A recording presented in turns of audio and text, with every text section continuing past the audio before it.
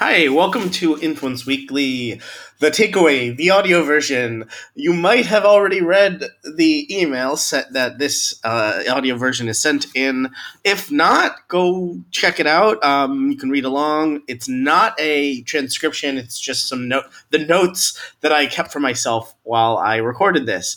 I do apologize if there's any flummoxes, or wrong information. I'm doing this on the fly in real time. And the three sections we're going to go through are one, the best thing. I'm going to talk about what I think is one of the most interesting things of this week in the newsletter. And then we'll go through the 5 most clicked articles, give you a little bit of my own insight and just a little deeper dive into each one. And then we'll finish with what's not in the newsletter. What did I absolutely refuse to put in and why? This week it's actually really interesting. It's a lawsuit that everyone's talking about in the influencer marketing world. Big lawsuit. I probably should have included in it, but the reason I didn't include it, and we're going to get deeper into this later, the big reason I did not include it is because I'm just completely flummoxed. Like I'm totally out of my league when it comes to this issue, and I don't know what side to sit on. I think I've heard a variety of reasons why it should be one way or the other, but I have no freaking clue. Would love if you're listening to this and you have any insight into the contracts or the if there's any more information come out after I record this, please reply. Let me know, and would love to know more. And feel free to educate me and educate the audience listening to this about that. So. Let's start at the top. The best thing. So the best thing this week is that Jen Selter launches a protein bar. To be honest, when I read this or heard about it, originally I thought it was like literally a drinking bar, a liquor bar somewhere. But in fact, it's a protein bar that you can eat. It's packaged and sold in stores. By the time you're listening to this, they've already had the launch party. It was on May 20th, apparently.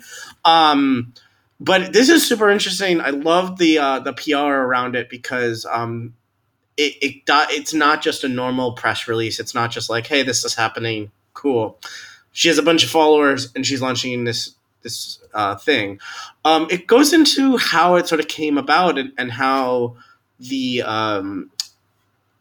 Jen and her management group and the company that's putting out the protein bar, how they work together and shared that process, the process to get there with her audience. So it wasn't just, hey, let's go cash this, let's go sell this thing to our audience.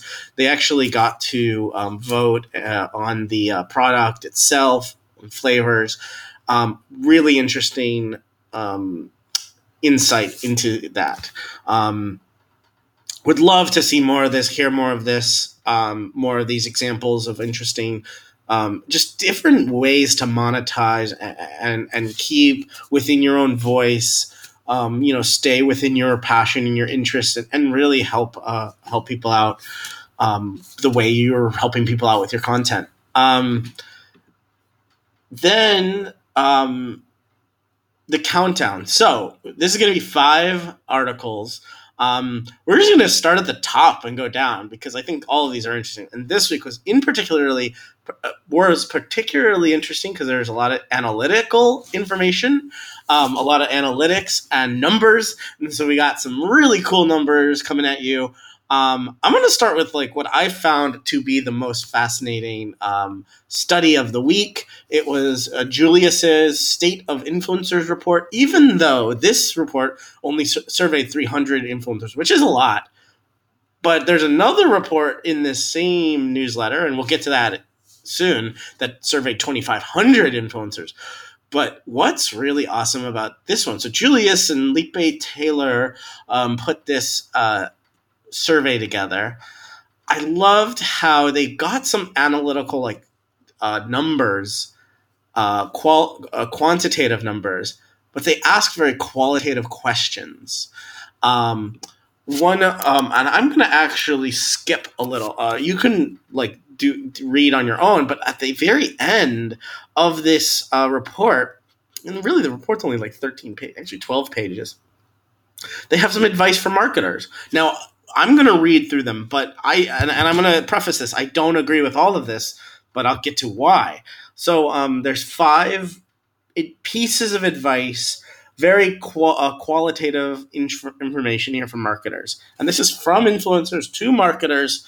Um, just so you know, that's where this information coming from. That's who this information is for. And the advice to marketers goes like this: communicate clearly. So give clear, concise directions for the opportunity in the contract or the opportunity agreement. Be transparent with your expectations for the opportunity. Require adherence to FTC regulations as part of the contract. Super interesting that this is influencers asking marketers to improve their influencer marketing program by asking requiring adherence to FTC regulations. Super interesting there. That I think comes from probably some like I forget the word, but basically they fear that there's some creators that are going to do something for a brand, not disclose it, and that might look bad upon the ones that do disclose it. So let's like level the playing field and make sure everybody's adhering to the proper FTC regulations, which is good. Next one, be human. Personalize your email to the influencer instead of sending out a mass email. It goes a long way in showing that you're truly interested in working with that particular influencer, and you'll be more likely to get a response. They put that in parentheses, but I would flip this around and sort of say like it's okay to do a mass email if that's the interaction you want. Like just from my experience of reaching out to influencers in mass before, it is extremely difficult to tailor, but it's absolutely possible. I mean, I've worked on campaigns where we only needed to really reach out to like 20 people and we get like 8 on board, and that showed in our emails. Like we were very personal. I think this also goes beyond. My advice to marketers in the same vein is to not have to send a mass email. Like work on campaigns and work on campaigns that have a very clear direction and a very clear voice and really good fit. Like, right, optimize for fit and don't optimize for like width and reach. Just make sure that you're doing the right influencer marketing campaign to the right audience with the right influencers, and I think everything else will be solved from there. But that's just a minor opinion of mine. And funny enough, that this opinion is in complete opposite direction of one of the advice later. So the third advice here is respect creativity. It's not just about the brand. It's not just about the brand, but the artist that makes the brand what it is. Trust that an artist knows about direct digital marketing. It's not a commercial game, but a connection game. Wow, this is interesting, and I totally disagree with it. Well, you should respect creativity. I think the title is the idea and ethos behind it is absolutely perfect. Respect creativity, but the brand shouldn't. It should not go. It should not be one of these two. It should not be that the brand heaves all of their campaign needs onto a creator, and also they shouldn't ask nothing. But like they shouldn't spell it out completely for them. So like it should be somewhere in the middle. What I've seen the best is like, when a creator can really be the best creator they can be, and the brand offers something of value far beyond cash payment or that is creative beyond the creator's abilities. So I've said this before and I'll say it again 1,000 times, is the best influencer marketing campaigns I've ever seen are where the creator and the brand come together and do something that neither could have done alone. That means that coming together for the sheer purpose of marketing something actually feels good and feels like a great connection and feels like they're doing better than they would do alone. That means that the ad marketing campaign is not just an ad, and then on the creator side, that it's not just another one of their videos. Something I've seen is that shout outs don't really do very well because you're not there to be shouted at as a viewer. You're there to consume the content. working in the advertisement is part of a creator's job. Um, so let them do that really well. Yeah, meet them in the middle. So the fourth thing is remember the little guy. Small influencers matter too. They have a strong connection with each of their followers, and their followers believe what they say. Reach out to those under 10K. Okay, I absolutely disagree with this. On a few levels, is not every campaign needs smaller influencers. I don't necessarily think like you should just remember the little guy. Like I think actually you should devote maybe 10% of your audience or a budget to maybe an experimental like type of creator that maybe you wouldn't normally think about, but like just going up a follower account here is a little strange. Like you're just wasting resources if you just reach out to people under 10K. They do not like statistically speaking. We think like, oh, they're high engagement rates, so they have a closer connection, and that's just complete like bullshit. Like there's a variety of reasons why they're small and why they don't have a lot of reach, and you do want to actually like get you want a good campaign through and through. That's it. Like just remembering the little guy every single time does not improve your campaign. Just do a good campaign. So the last thing is offer fair value. It says offer payment in whatever form equal to the value of the marketing. So this is going to be really cool. Later in this episode, we got how much do influencers charge, and I'll go deep into that of why are these charges so weird? Why is this such a weird thing? Like, why is pricing so weird in influencer marketing? I'll go into that later. Offer fair value. Marketers do that all the time. Like, marketers are not dumb. Like, actually, marketers have way more information than a creator does, and I don't know why an influencer you're thinking like you're getting scammed or something when you get a rate. Like, maybe there are brands out there that are like trying to get something for nothing, but I don't think like they're working. I think it's like a pretty basic thing that like influencers are, at least the ones that are worth anything, know they're worth something and have some minimum in sight. And sure, offer fair value is a fine statement to make, but it's not going to change marketing. Cool. So that was an interesting qualitative look into influencers and how they think. And I'll get deeper into this later when we talk about how much do influencers charge. So Clear has a report out that shows average rates, and that's really interesting. So next up on the countdown in the newsletter is what Sherlock Holmes knew about attribution modeling. So Aaron of Relatable had 2 years prior done a study with a client, and they wanted to see how much lift did they were installing apps on an app store. That was the point, and they want to see, okay, given no other inputs, if we do an influencer campaign, how much of an uptake is there in app installs? And they found that there was a multiplier of 300 to 400% in organic uptake.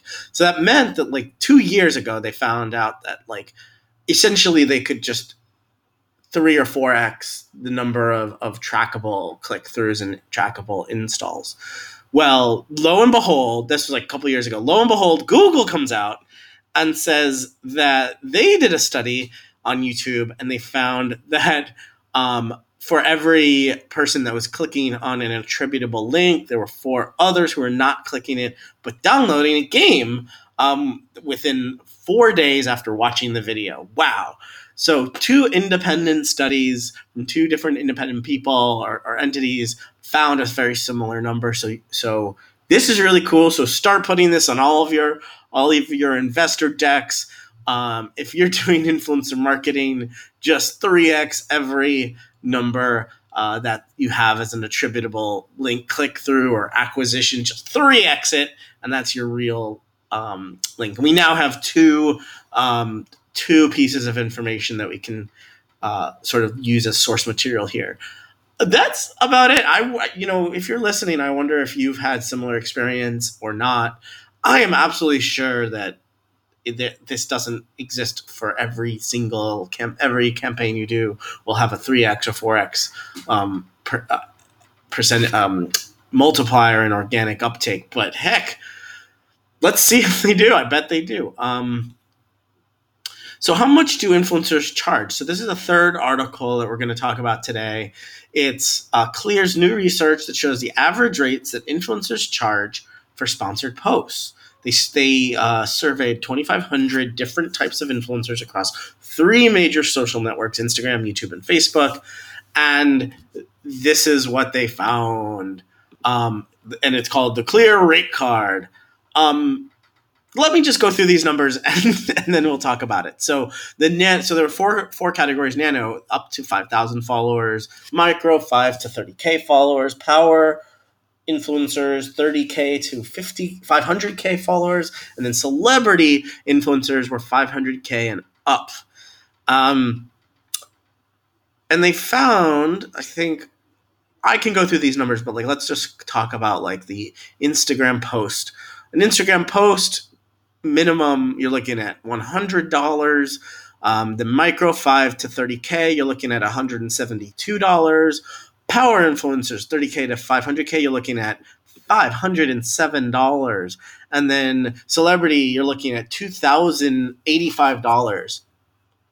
So so this is actually an interesting study, because this is not necessarily what marketers would pay, right? These are independent creators, what they've independently asked for.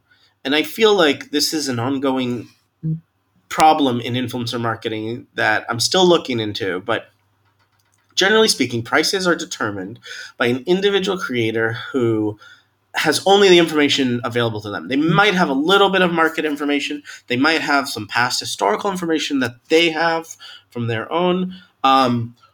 But generally speaking, they have limited information. And they're saying, here's the price that I'm asking for.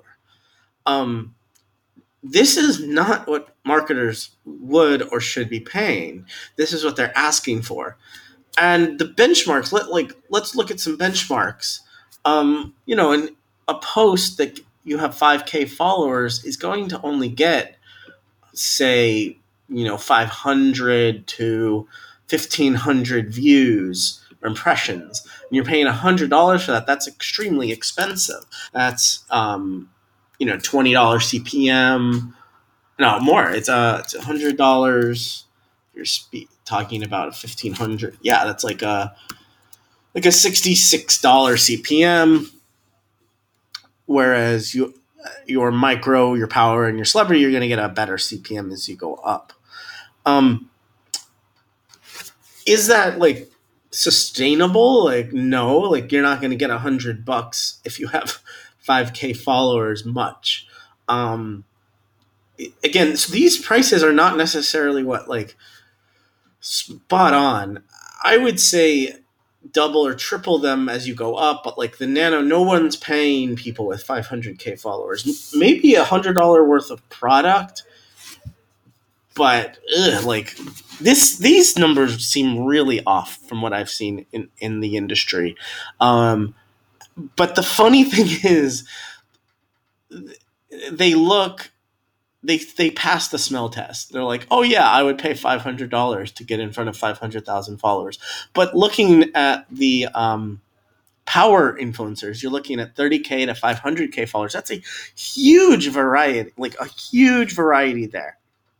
And 500K and up, you're talking I don't think you're going to get anyone with 1 million, 2 million, 3 million, 5 million to walk in the door for 2K, respond to you for 2K. That's these are weird oddly low averages across the board. But also, when you're looking at power influencers, as what they say, 30K to 500K, it's such a wide variety. So I think there's a lot of issues with this report, but it's super interesting. And again, this is something I've been looking at, and I've been putting a lot of these studies together, and I'm happy to go one-on-one if you're listening to this and want to talk deeper about this. These prices that creators are setting for themselves are when you have a low following are incredibly high, and then when you grow your followers, it seems like they're like 2 to 3x too small, that they should be really asking for way more. But also delivering. Like 30K followers is going to provide you very different reach than 500K followers. And reach, and I'm talking about reach, like not just followers. Super problematic that this survey takes into consideration only followers. Where I would love to see, and what I'm hugely missing here is like, what is the actual reach, impressions? What's the actual view count of these videos? Let's look at this like times it by some estimated earned media value and see what like numbers what they should be really charging. Um, yeah, but everything sort of passes. The funny thing is, everything passes the smell test. Um, Even though they do this by subscriber count on YouTube, and they do this by follower count on Instagram. Um, so yeah, that was I would say look into this pricing if you want to get a sort of insight into the prices. But I think you'll be clearly surprised when you actually go get prices from influencers. There'll be much wider variety than even they say in here. And this is the problem with averages: is you're going to get a wide variety of prices when you actually go do the deal. So here's an interesting way to work with influencers: Kellogg's. So Kellogg's is now using influencers like creative agencies. This doesn't mean that they're handing over full control to influencers, but they're using influencers' insights, knowledge, and creativity to inform campaigns. Very much like the Jen Selter thing before, where she was part of the process in creating the product. Brand managers at Kellogg's are being trained so they can spot the right influencers for their briefs, as well as use a mix of qualitative and quantitative metrics to monitor their effectiveness. This is why I love seeing these reports come out together, like the clear pricing. So you get some quantitative data, and then you get Julius's qualitative study. So you hear sort of the challenges and qualitative works, and then you can combine them with the quantitative. And this is exactly what Kellogg's is doing when they're combining insights directly from influencers. They're using them in the process of creating foods. They're working with them on creating the marketing. Great stuff. Can't wait to see more. And the last thing in our countdown is the rise of the Granfluencer. God, that's hard to say. Granfluencer. Almost 3/4 of Instagram influencers are thought to be under 35. This article mentions 42% are aged 18 to 24 years old. Yet this showcases some really old influencers. And the top 10 senior influencers on Instagram have seen a 24% increase in followers since September 27. So is that good or bad? They've increased they've increased a quarter. That's pretty darn good, especially the numbers that we're seeing here. So a couple of the featured Granfluencers that I really enjoyed reading about was Batty Winkle, and she's the badass queen. 3.8 million followers. Her bio says, "Stealing your man since 1928." Really interesting 91-year-old who worked in a factory for 28 years. And then in 2014, her great-granddaughter posted a photo of her in cut-off denim shorts. Really funny. In her posts, she openly talks about health issues, including her hip replacement. Super honest with her followers. And probably really informational. That's probably information you want to hear. Talking about motivation, here's Irvin Randall, who has 254,000 followers as part when this was printed. And he's hashtag Mr. Steal Your Grandma. He is a very fashion-forward, very handsome 57-year-old, and he's an actual school teacher in Houston. Says he's a self-described sharp dresser and granddad of two. And also, he's very humble. He says he kind of got upset for a minute when he was called Mr. Steal Your Grandma, because, as he said to Cosmopolitan, he said, I don't want anybody's grandma." I don't know if that was a humble brag or just a brag. Really funny profiles of these very grandfluencers. I loved reading this, and I'm glad other people clicked on this and read it. So, the last thing of the podcast, the audio version, we're running down to the end, and it's what's not in the newsletter. So what's not in the newsletter this week that everybody's talking about that I refuse to put in the newsletter was the topic of a creator, Tfue, suing FaZe Clan. Man, this is some serious allegations. Reading through these articles, I actually almost feel like I know less than I did when I began to read them. It is, it's classifying FaZe Clan as an entity who's acting as a talent agency without a license. I spoke of this in the newsletter about a few weeks ago, maybe a couple months ago, about how in California, talent agencies need a license. They need to be licensed. Talent agencies do something very specific. They cast roles in entertainment. Influencer marketing agencies or managerial entities like FaZe Clan are like, the question is, are they a talent agency? As far as Tfue is concerned, he thinks they are. He thinks that the contract is complete bullshit. But how do you enter into an agreement and then find out later that agreement is bullshit?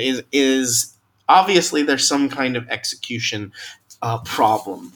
And here's I'm going to sort of just tell you a personal story that I think shows maybe how somebody could find this out. Is that when you're reaching out, say as a marketer, and you want to get pricing on a campaign, and you say, well, we already know, let's say like 3 to 5 of the creators we want to work with. You might work with them directly, and then bring on an agency to fill in maybe like 75% or like 90% of the campaign.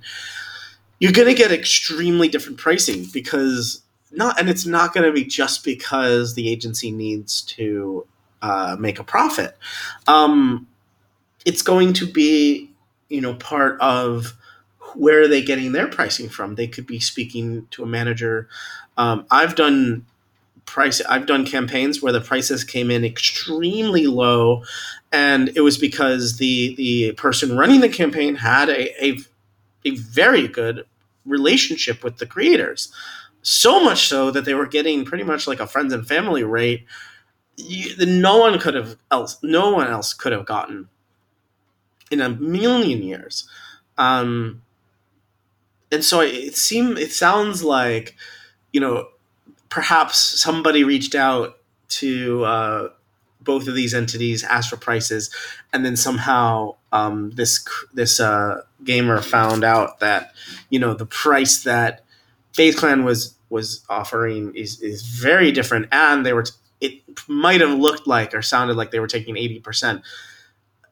But individual pricing of a creator doesn't tell you what the entire campaign is. So man, both sides of this are really complicated. Both sides of this lawsuit's really complicated. I was doing reading of the laws around this, and I'm very unknowledgeable about this, but I feel like I'm less knowledgeable now after reading this, and that's why it's not in the newsletter this week, is because I'm still trying to figure it out. If you have any information on the talent agency side, I believe talent agencies would want every influencer agency to be regulated and licensed, because that's the game they're playing. Every influencer marketing agency probably feels they don't need to be licensed because they're not a talent agency. I don't know. I don't know what to tell you, but please tell me something. Please let me know if you have any information that could help other listeners with this. I'd be happy to share it. Some expert advice if you have it. Thanks for listening. Thank you so much. Hope this 30 minutes was well deserved. Hope you're smarter, have a better understanding of these numbers, and can't wait to talk to you next week. Bye.